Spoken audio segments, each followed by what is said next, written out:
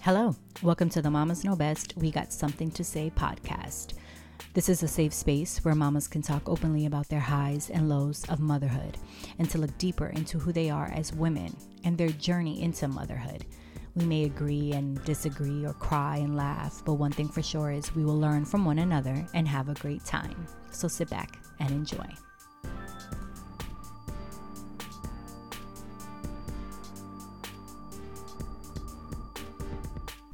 Here is part 2 of Midwife on the Block. Like it's is demanding. I would say super, it can be, because it's almost like I tell people, I'm like, it's almost like I'm a single mama and I'm like, where's the daddy? Because I'm like, because you have all the moms, you have all the babies, right? And the mamas.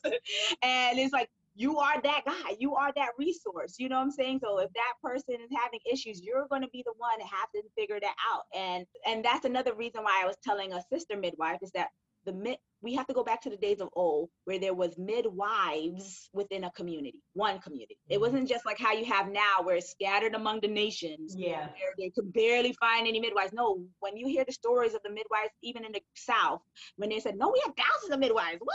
Please, girl, what? No, there's so many midwives. We were just all over the place.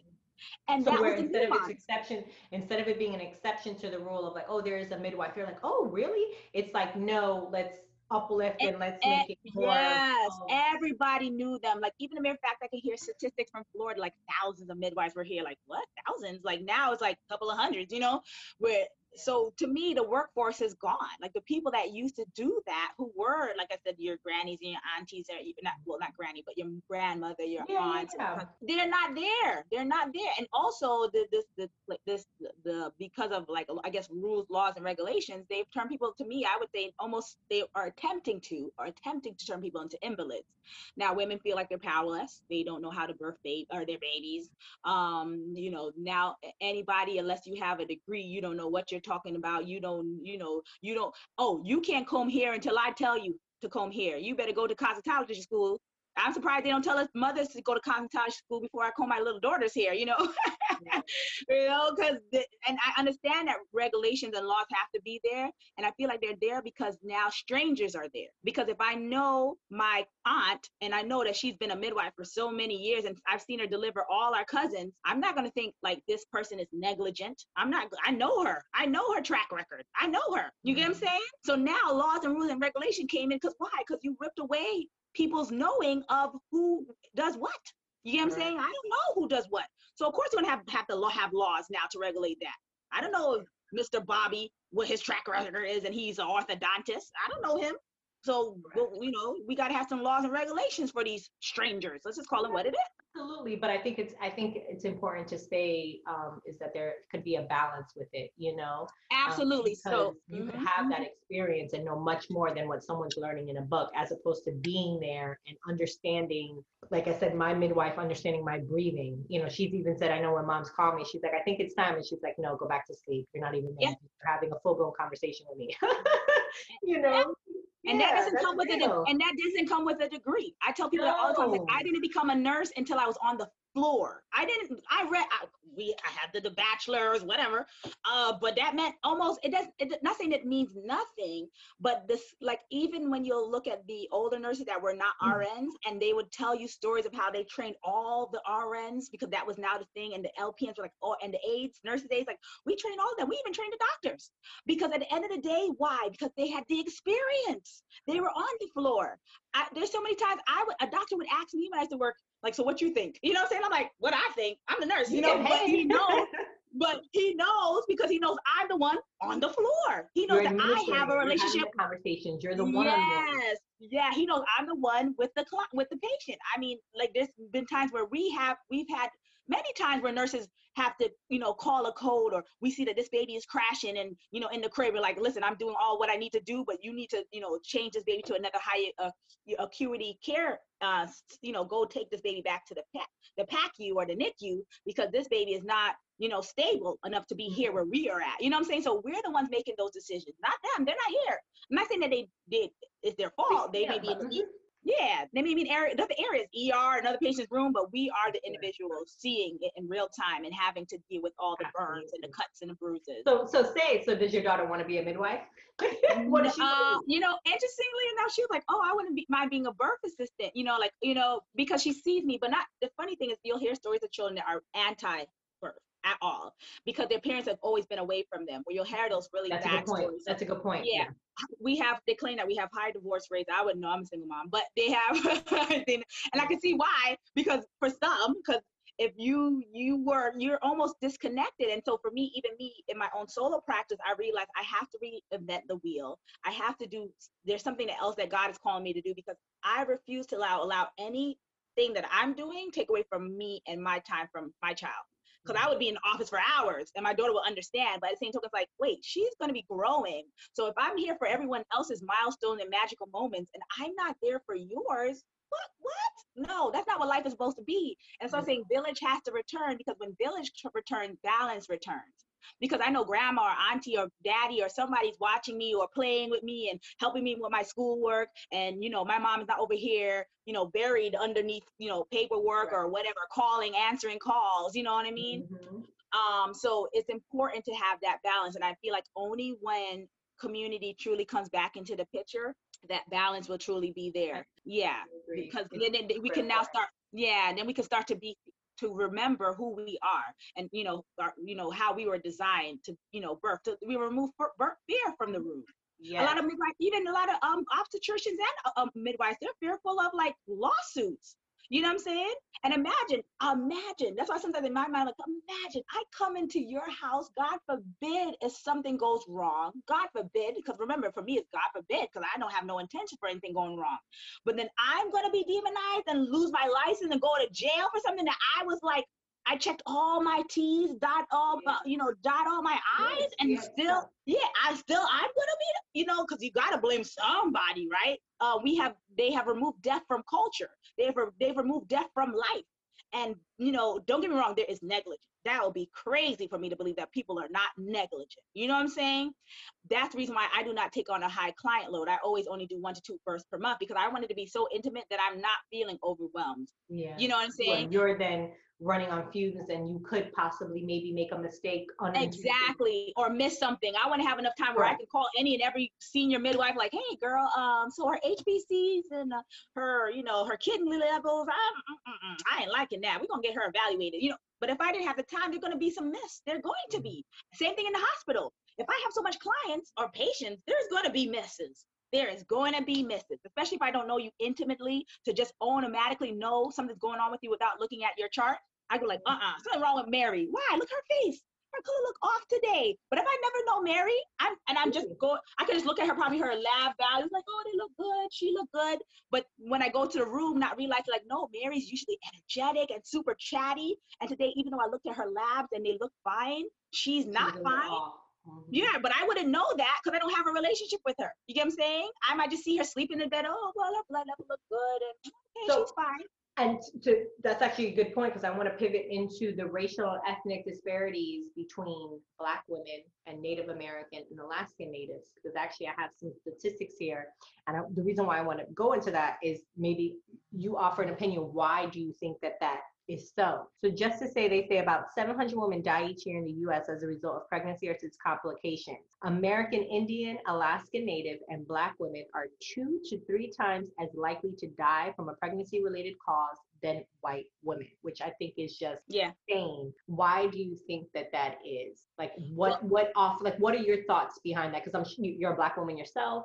I'm sure a lot of women take care. Like, what are your thoughts? I think also, okay, so there's several factors. You know, we already know this is a layered question, right? So that is true. Yes, I know. There's a lot. There's a lot of layers. I'm not going to say that certain people don't get disrespected, because that would be a lie if I never said that. You may see say, for example, culturally, the way that we've been indoctrinated, like, well, a white woman is here.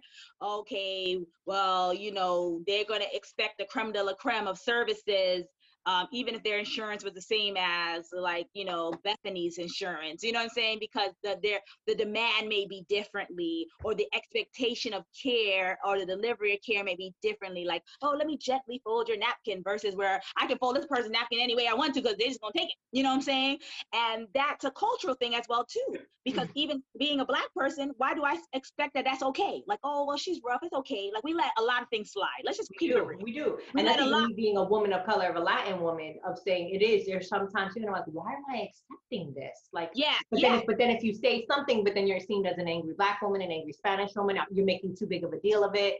Right. So and then you're going to be ill-treated. Right. You know, so it's the truth. And let's just keep it 100. Like, you know, for me and my culture, like, yo, we want to keep it 100. You know, if you are seen as like the quote unquote angry person who seems to be, but I would say like we have to change that narrative, like where I'm not angry, I'm assertive. And what I am telling you is that I need this done.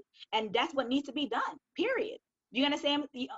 And so you need to know your rights as well too. And I think because in this society, our rights were never honored. And let's just keep it real. When your rights are never honored, I can scream as loud as I want. That don't mean nothing if my rights are not being honored. If the Constitution has Black Americans or just Black people in general is still like what 1/3 or 1/5 a human being, you know, you're still deemed as property or cattle, you know, then you see it all makes sense. But you're not taught that in school. You're not taught to, well, if you are, you're not really taught like, well, you know, you guys don't really have rights. Like, really? No, of course not. You know what I'm saying? You're not taught that at 5 and 4 as you're going up. But you still got to learn U.S. history. But you're not learning that, hey, you know. So, that does translate into your care, because you're gonna be taught like you don't matter. Let's just keep it real. You don't matter, right? Whatever your needs are. Whatever your needs are, there's a high probability it may be met or it may not be. Correct. Because, you know, your voice doesn't hold as much clout as, say, a white woman does. You know what I mean? Or a white person, or in general. You know what I'm saying? Or even the medical profession, and feel like we have to be more polished when we step into this room versus the next room where, you know, they can wait. You know what I'm saying? They can wait. But this person is going to be more.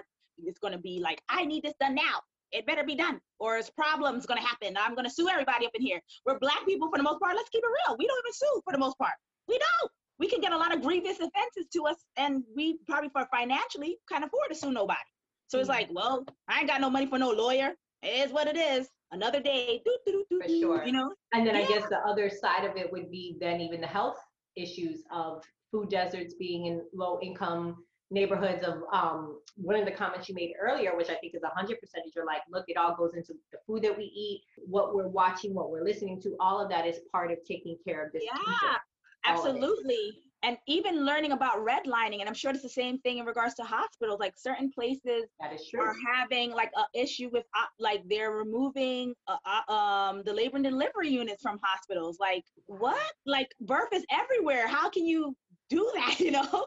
And it's happening. So that's making even a higher demand on the hospitals that do have labor and delivery units. You get what I'm saying? Because now they're going to be pouring in. If you close that hospital labor and delivery unit, then what's my options? So the options are becoming smaller and smaller, not just only for for hospitals, for outside and inside providers. Pretty much, I'm saying out of hospital, their options are not.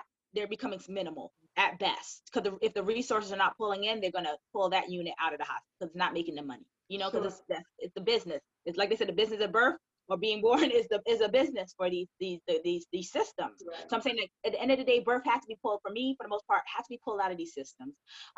Don't get me wrong, there should be a service for obstetricians. And once again, an obstetrician is a surgeon. So people need to understand this. If they don't know it, they can definitely look it up. An obstetrician is a surgeon. They are taught to do surgeries, okay? They are not midwives, okay? A gynecologist talks about gynecology, women issues. That's a gynecologist. She studies those issues. So that's why they call them OBGYNs. And so that's why, you know, you got to understand that. So they like some obstetrician will tell you, I've only seen like 2-3 live births before. I've already been doing surgery. Crazy. Because it's crazy for us to go there, if anything. Because at the end of the day, you want a normal delivery and you're expected to have one, but you're going to go see a surgeon. I'm a surgeon. Let's be real. Let's be fair. I'm a surgeon.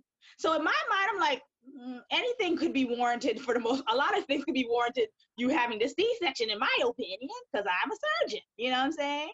So that's where you're going to get the rat, where somebody else, let's say the midwife or a certified nurse midwife in the hospital, she'd be like, oh, no, you have time. You have time. Because I'm very familiar with the stages of labor, and I know that it takes time. Correct.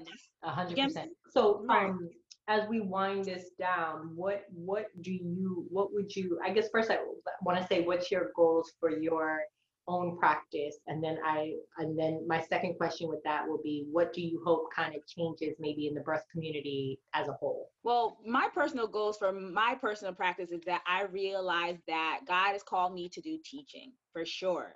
And I know that he's going to make it come to fruition. We need to have schools. There's no schools that, okay, the reason why I'm saying this is because I host workshops. I host birth assistant workshops. I call the Black Sisters Birth Assistant Workshops. And I hosted one just out of bare necessity because as a new grad, I wanted to train my own birth assistant. And a mutual friend of mine who is a midwife, who's also a new grad, she's like, hey, I have some ladies that would love to get that kind of training. Would you mind if we join you? And I was like, okay, sure. And when I did it, it was by all caps locks magical. I mean, because to see people like transition and be moved and to cry and all sorts of things. And mind you, I'm training, like I don't play no games. Like you're going to get your curriculum, you're getting your skills, you're doing it. But to still see that other element of people feeling comfortable in the space, feeling free, it was a beautiful thing. I mean, literally people are hand expressing their milk in a cup, to prepare for give their baby in a bottle. I'm like, and they don't know these people from ever, never met these people, what I'm saying? And you have enough comfortability to, just pop it out, I'm just saying, like, to me, it was a beautiful, beautiful thing. And I realized that, I can definitely serve a family, like by helping them usher in life, but imagine if you could help by teaching another colleague. Isn't there like a proverb of that, of like teach one, but if you teach a bit, whatever, I definitely don't want to. Yes, I know the proverb, but I'm not sure. Yeah, I know you're talking about the proverb, but it's like, yeah, you teach more. It's like there's more. Yeah, So it's like when you teach like the mom, like when you teach one mom, she can have like 5, 6, 7 kids, but that one mother, what she's going to do for her children is like multiplied times 10, 100,000, So for me, it was like, there has to be a school. And for me, the school has to be attached to a birth center, to a farm. I just have it all, because in my mind, we need to bring back village. So even if we have, because I didn't finalize all the plans, so I know we can talk about the podcast, but we need to bring back village. We need to bring back village. So I feel like if God has implanted in me that I have to bring back the village. So my efforts have to be transformed in a way where that's the work that needs to be done. Awesome. Yeah. So it'd be cool, of course, to be the one individual solo midwife, but I realized that even then we were not meant to be alone. We just weren't meant to be alone. So now coming on that, and I realized that that's why I was having such a hardship, because it was like I was alone trying to manage all these things. And it's a community supposed to be managing these things, not one person. And that's why I think it's me, and you're like, wait a minute, birth is about community. And I think that's awesome that you've even recognized that. Be like, how am I going to teach about community to my women when I need to build my own community to help people? Yes. And that's so vital, because now you feel whole. Your kids are not left feeling desolate. They feel whole. And so I'm all about being whole, because I feel like we've been functioning in a system that is broken. And you cannot pretend like it is broken.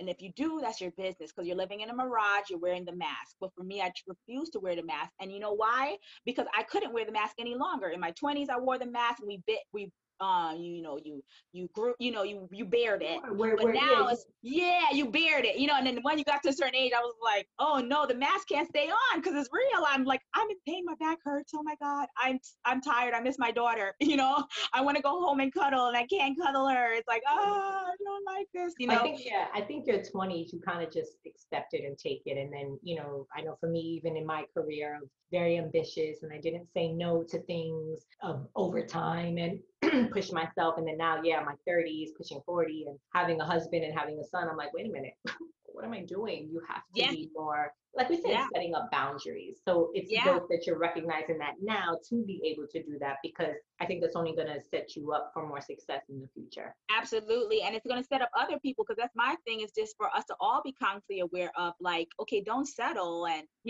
listen to your spirit. What does your gut tell you? Because a lot of times this culture has taught you to turn that off. Turn it off. Don't listen to what your gut is telling you, because you have to, the supply and demand, you know, and it's like, no, that's not how supply and demand, and what's everything that we're seeing on social media. This person has this, so I need to do it this way. And it's like, no. Yeah. Turn that off. And what are Turn you? it off. What's your self? What do you need? What does Christina Yeah. need? What does Nicole need? What does Janelle need? What do we need? And that's a beautiful thing, because sometimes, even though I'm new to the social media life, literally, because even but Instagram, I love your page. I wish you, I know we're running towards them, but you have such a beautiful, empowering Instagram, which I will obviously list here when I post this, but it's just so empowering. The aesthetics, it's just beautiful. Oh, well, praise God. I really think that's, I would definitely, I credit it to listening to spirit, because, you know, I know that there's things where you can populate these apps and they'll populate it for you per the week, I guess. But I literally allow the spirit to talk to me, like, what do I want to resonate today? And I feel like it's beautiful to show the beauty of life, because life is beautiful if you're living it and if you're consciously aware of it. But if you're not, you know, even when I thought about the moon cycle, I'm like, wow, how crazy is that about the human body, and how, you know, we as women have cycles, and human beings have cycles as well too. Mm-hmm. And, you know, just seeing how we are reflective of nature. We just are, some people are aware of it and some are not.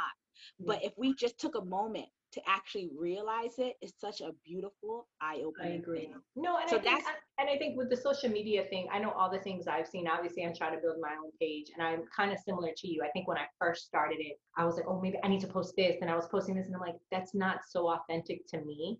And everything, I can't post like that. So I do have like an organized thing to an extent, but I'm similar to you too. Like, I need to post what I'm feeling at the moment. I can't, like, and it's based on what we're just, obviously you're in birth, and I'm about mom stuff. So it's relative to what your subject is. But I think the biggest thing that I've heard from people to be successful in social media or in anything is be your authentic self. So and it's coming off authentic. Anything that you're posting on your social media that I've seen, like when I come on, I know what your intentions are. I know what you're about. I know what your values are. And I think that's what people want to take when they go on someone's page, right? So, you know, that's awesome. Be you. Yeah, I was gonna say, for anybody, because people do ask me, my midwife friends, like, girl, you got people coming on your page, like, I guess pretty steady. And it's interesting. That's another thing I appreciate God for allowing me to not know, because I don't know what is good versus not good. You know what I'm saying? I'm just thinking like, I'm just it's normal, I guess, or whatever. But what it taught me is just be you. If you can be you, they will come. Yeah. Somebody told me that, said, when I told them I was going to be a midwife and I was in school, and she was a Nigerian health aide for my grand aunt. And she said, what are you going to be? I said, I'm studying to be a midwife. She said, oh, that's a good job. They will come to you. And when she told me that, I said, what? It opened my whole paradigm in my mind. I'm like, wow, they will come to me. So if you want to find me, just like you, they got to search for you like hidden treasures, because you are a treasure. So when they find you, it's like, oh, wow, look at this beautiful treasure. And that's how you have to see yourself. Your content is just positive, it's uplifting, it's educational. So keep up, you know, whatever, you know, don't lose that spirit of what you're posting on there. Don't lose you. That's pretty much what it boils down to. It when you 100%. Are don't look at nobody else. That's good that you don't know the numbers, because I think then we become obsessed, like, well, then I need to get more, because I had that for a little bit, and I'm like, I need more followers, and I'm like, stop it. And since, no lie, I have been more organic with it and not really cared and just posted consistently, but things that are relative to what I need to speak about, I've seen it grow organically in its extent. Of course, I could buy followers and they have all these things, but I'm just like, no, I have, just like you have a vision. It's like, I have a vision for what this is, and I'm just let it roll. I don't need to have 10,000 followers to compare. No. It's almost like they're your people. Remember, it's almost like your tribe, right? Because there's some people that's going to leech onto the tribe. I'm just going to keep it real. And then you just kind of, I ain't gonna lie, sometimes I see it, like, especially those Bitcoin people, whatever they are, I'll just delete some. I ain't gonna lie. Some of them are like, what? You know, because my thing is like, I am intentional about the people that are going to be in this space. And so but some people, you know, you never know, the Most High may lead them there to learn, but you have to be intentional about what you're doing and who you allow in your spaces. 100%. And so, even the information that's given, it's almost like, what does my ladies want to hear about today? You know what I'm saying? Like, what is my spirit telling me they need to know? I feel like, for me, like, especially on Sundays, I feel like it's very important to amplify family. So sometimes, even though, because birth to me is family, like life and love and all of this is the same it's in the same sphere. So I'm just marrying it. I'm just putting them all together and just be like, here. Love it. Yeah. Yeah. So Christina, I want to get into a quick get to know and just kind of now know about Christina, the woman. What is your favorite movie? Okay, that's interesting. I saw that. And also, in regards to that, I actually do not have a favorite movie.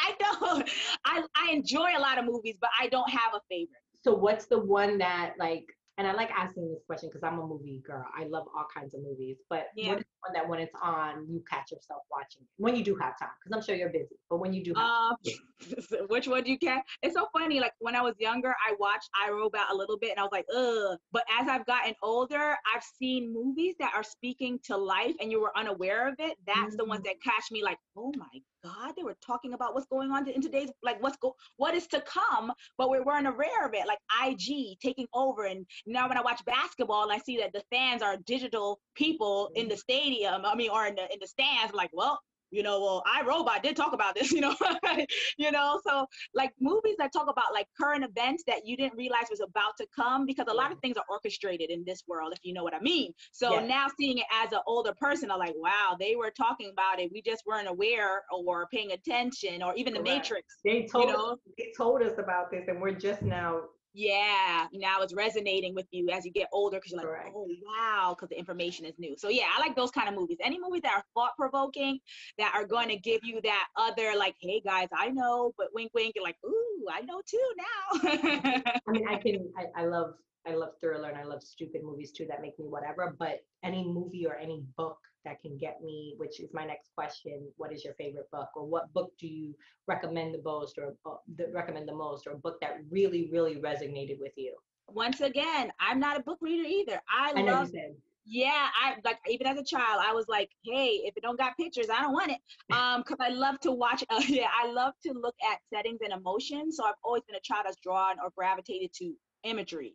Because imagery always resonated with my soul. Like I could see, like if you're speaking too loud with the words. But if I was looking, I can feel what you're saying without me saying it. So I was always someone who's into visual art versus so I was never. What's your favorite artist? I don't have a particular one. And that's the thing. Like I think I have a appreciation for a lot of people. There's not one that I feel like that you can.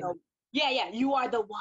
Like I just have a lot of appreciation for different arts and different genres. And because I don't feel like at the end of the day that everyone's just so unique. And so there's not one that just always I'm just sitting over there like if you see a piece and it speaks to you, then that's what speaks to you. Right, exactly. And some people have So that's me.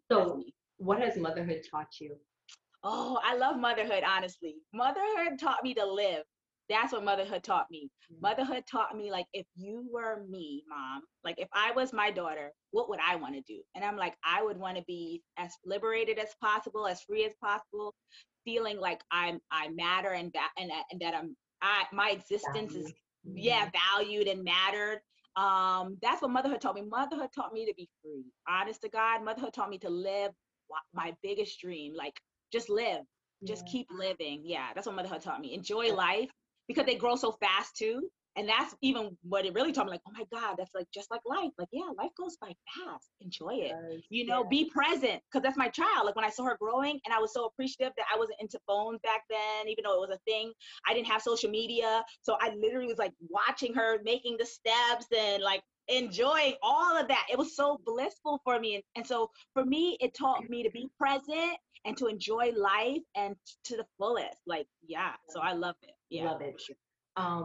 Since you do spend a lot of time giving yourself as a mom, giving yourself to these women, as you say, your babies, no pun intended, like your babies. What do you do for your mental health breaks? What do you do to take care of Christina? Well, this is a beautiful question because I love that you actually are asking it, but Christina has started to learn that I have to be intentional about self-care. I was not. The biggest self-care thing I used to do and still do is that I lean on community, which is like, say, a sister or a friend. I'll call them like, I'm having a hard time, processing this, or I'm feeling this kind of way. And we talk and we purge together on the phone and vice versa.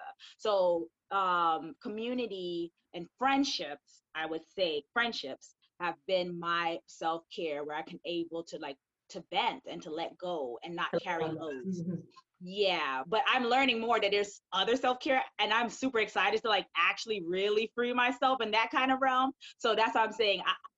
We'll have to have a part 2 where we talk about Christina, you know, when she how has Christina finally taken care of herself? Yeah, because I feel like I don't know if it's a woman issue, but I've been that person that took on the world always, and it's like I can carry it, and now I've gotten, thank God, with age, where I feel it, and I'm like, ooh, I can't carry. But I think that goes back to the initial. I think our whole conversation has been like about indoctrination of how things as women. So I think you just hit the nail on your head, and I think it also goes back to the Black maternal mortality rate. Mm-hmm. It's I can handle it. That Black women can handle it. Yes, seriously, that's the culture of I can handle it. You even yourself, as much as you're self-aware of knowing women need XYZ, look what you've even told yourself, like, oh, I'm good, I can handle it. And it's like, wait, time out. It is okay to say I need a break. Maybe I can't be with my daughter right now either. I need Christina to be alone with Christina, whether it's painting, whatever it is that I enjoy. And I think that goes back to what this whole thing has been, indoctrination of it's supposed to be like this.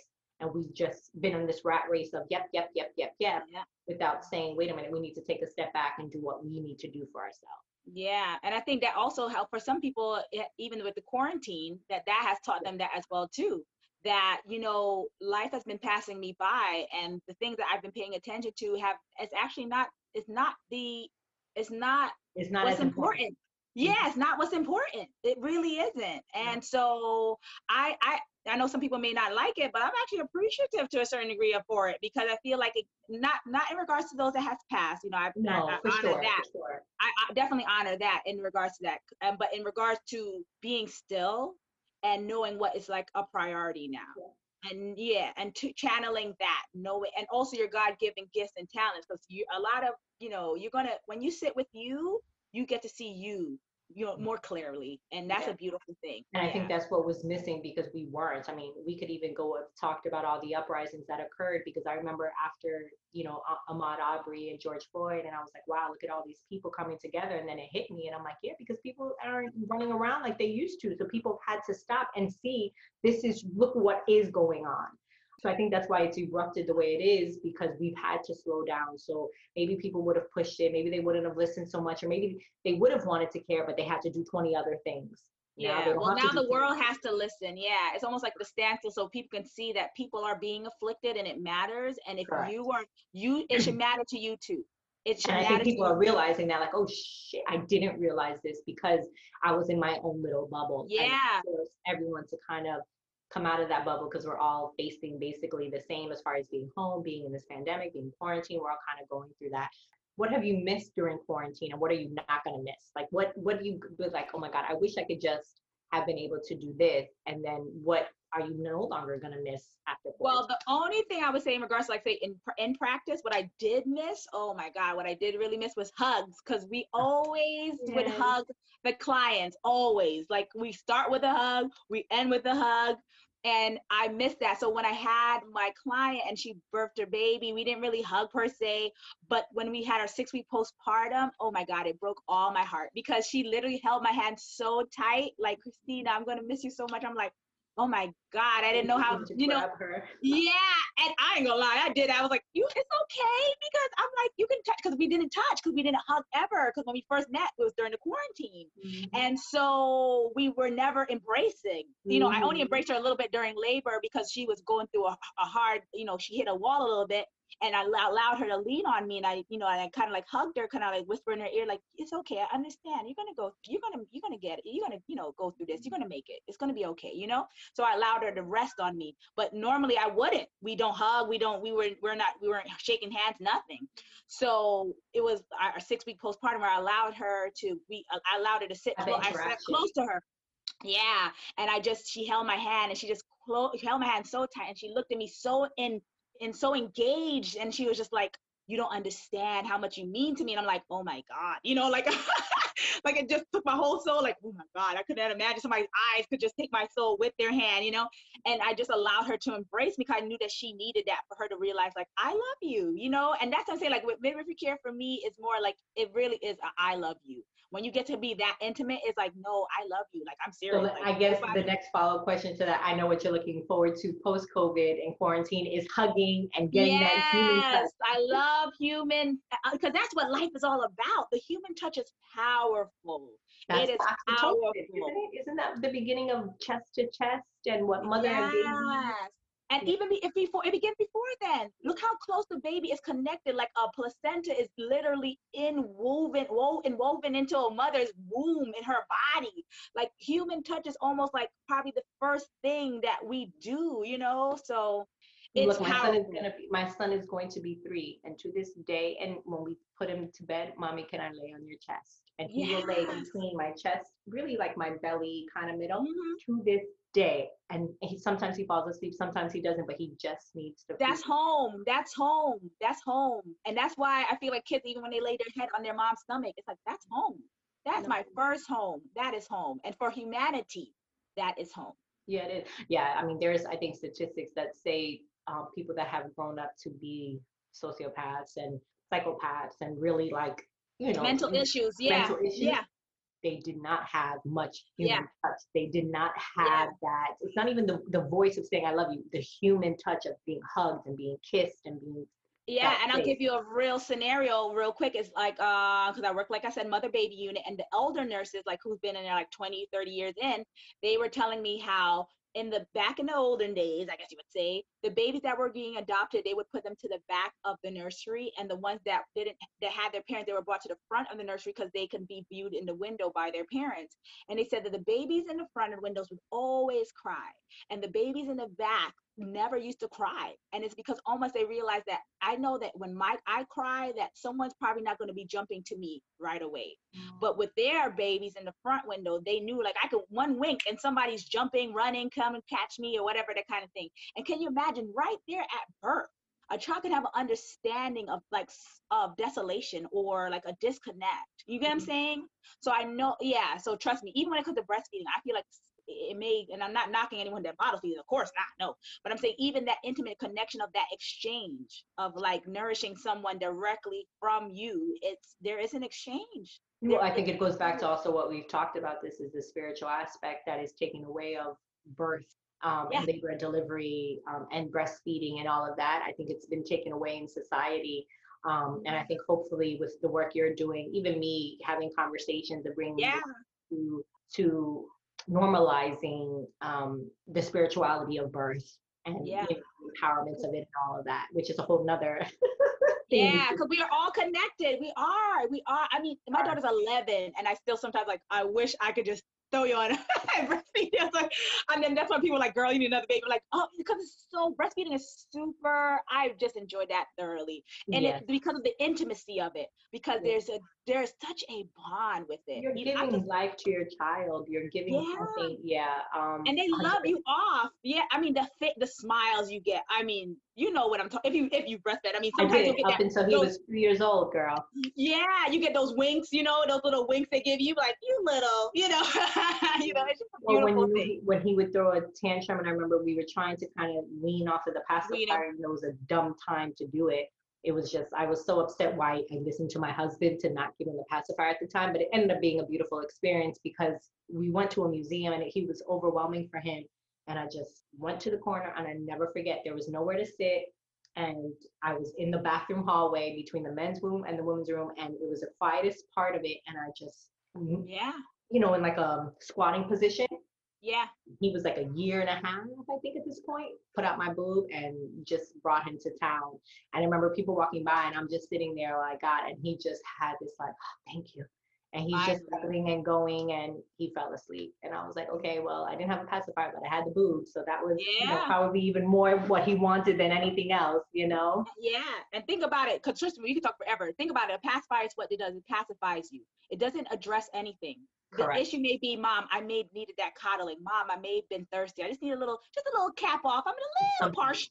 Right. Yeah. I just needed you to focus on me because I'm so tired. I really. He was out. I mean, to the point that I was in the stroller with him all through the different floors of the museum. People were screaming, and he was just like, he was done. The boob had served its purpose. It has a sedative of properties too. It does. It has sedative, relaxing properties. So it's real. The power in the milk is real. I can't 100%. Discredit it.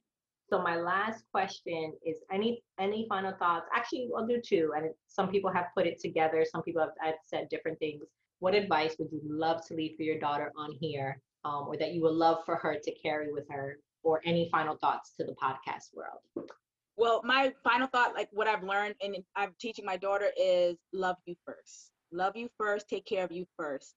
They like I refer the word to as the Bible. The Bible says, love your neighbor as you love yourself. So that means that you have to love you first before you can love anyone genuinely. And if you're not treating yourself well and you're always putting yourself to the back burner, how authentically are you at loving anybody else? You can't love yourself first.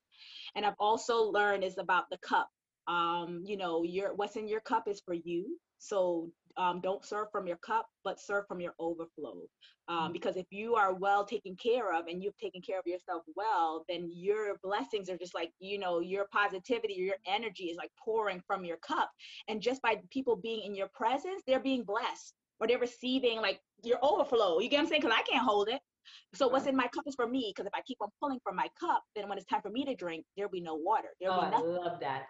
Right? So you serve from the overflow. Always serve from your overflow and never serve from your cup. What's in your cup is for you and yours, like your family, your immediate family, and the overflow is for everybody else. Never serve from your cup. I love it. I love it, Christina. Thank you so much for coming on. I hope you have a great Sunday, and we'll talk soon. Yeah, thank you guys. I really appreciate it. Thank you so much, Nicole. It was an honor to be on your podcast, and I wish you a continuous abundant success, more than you can ever ask or imagine. Thank you, Mama. You too. You're welcome. Thank you for listening to the Mamas Know Best We Got Something to Say podcast. If you enjoyed this episode, please subscribe, rate, and give a review on the platform you're listening on.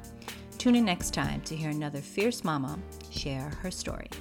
Continued blessings to you all, for love and light.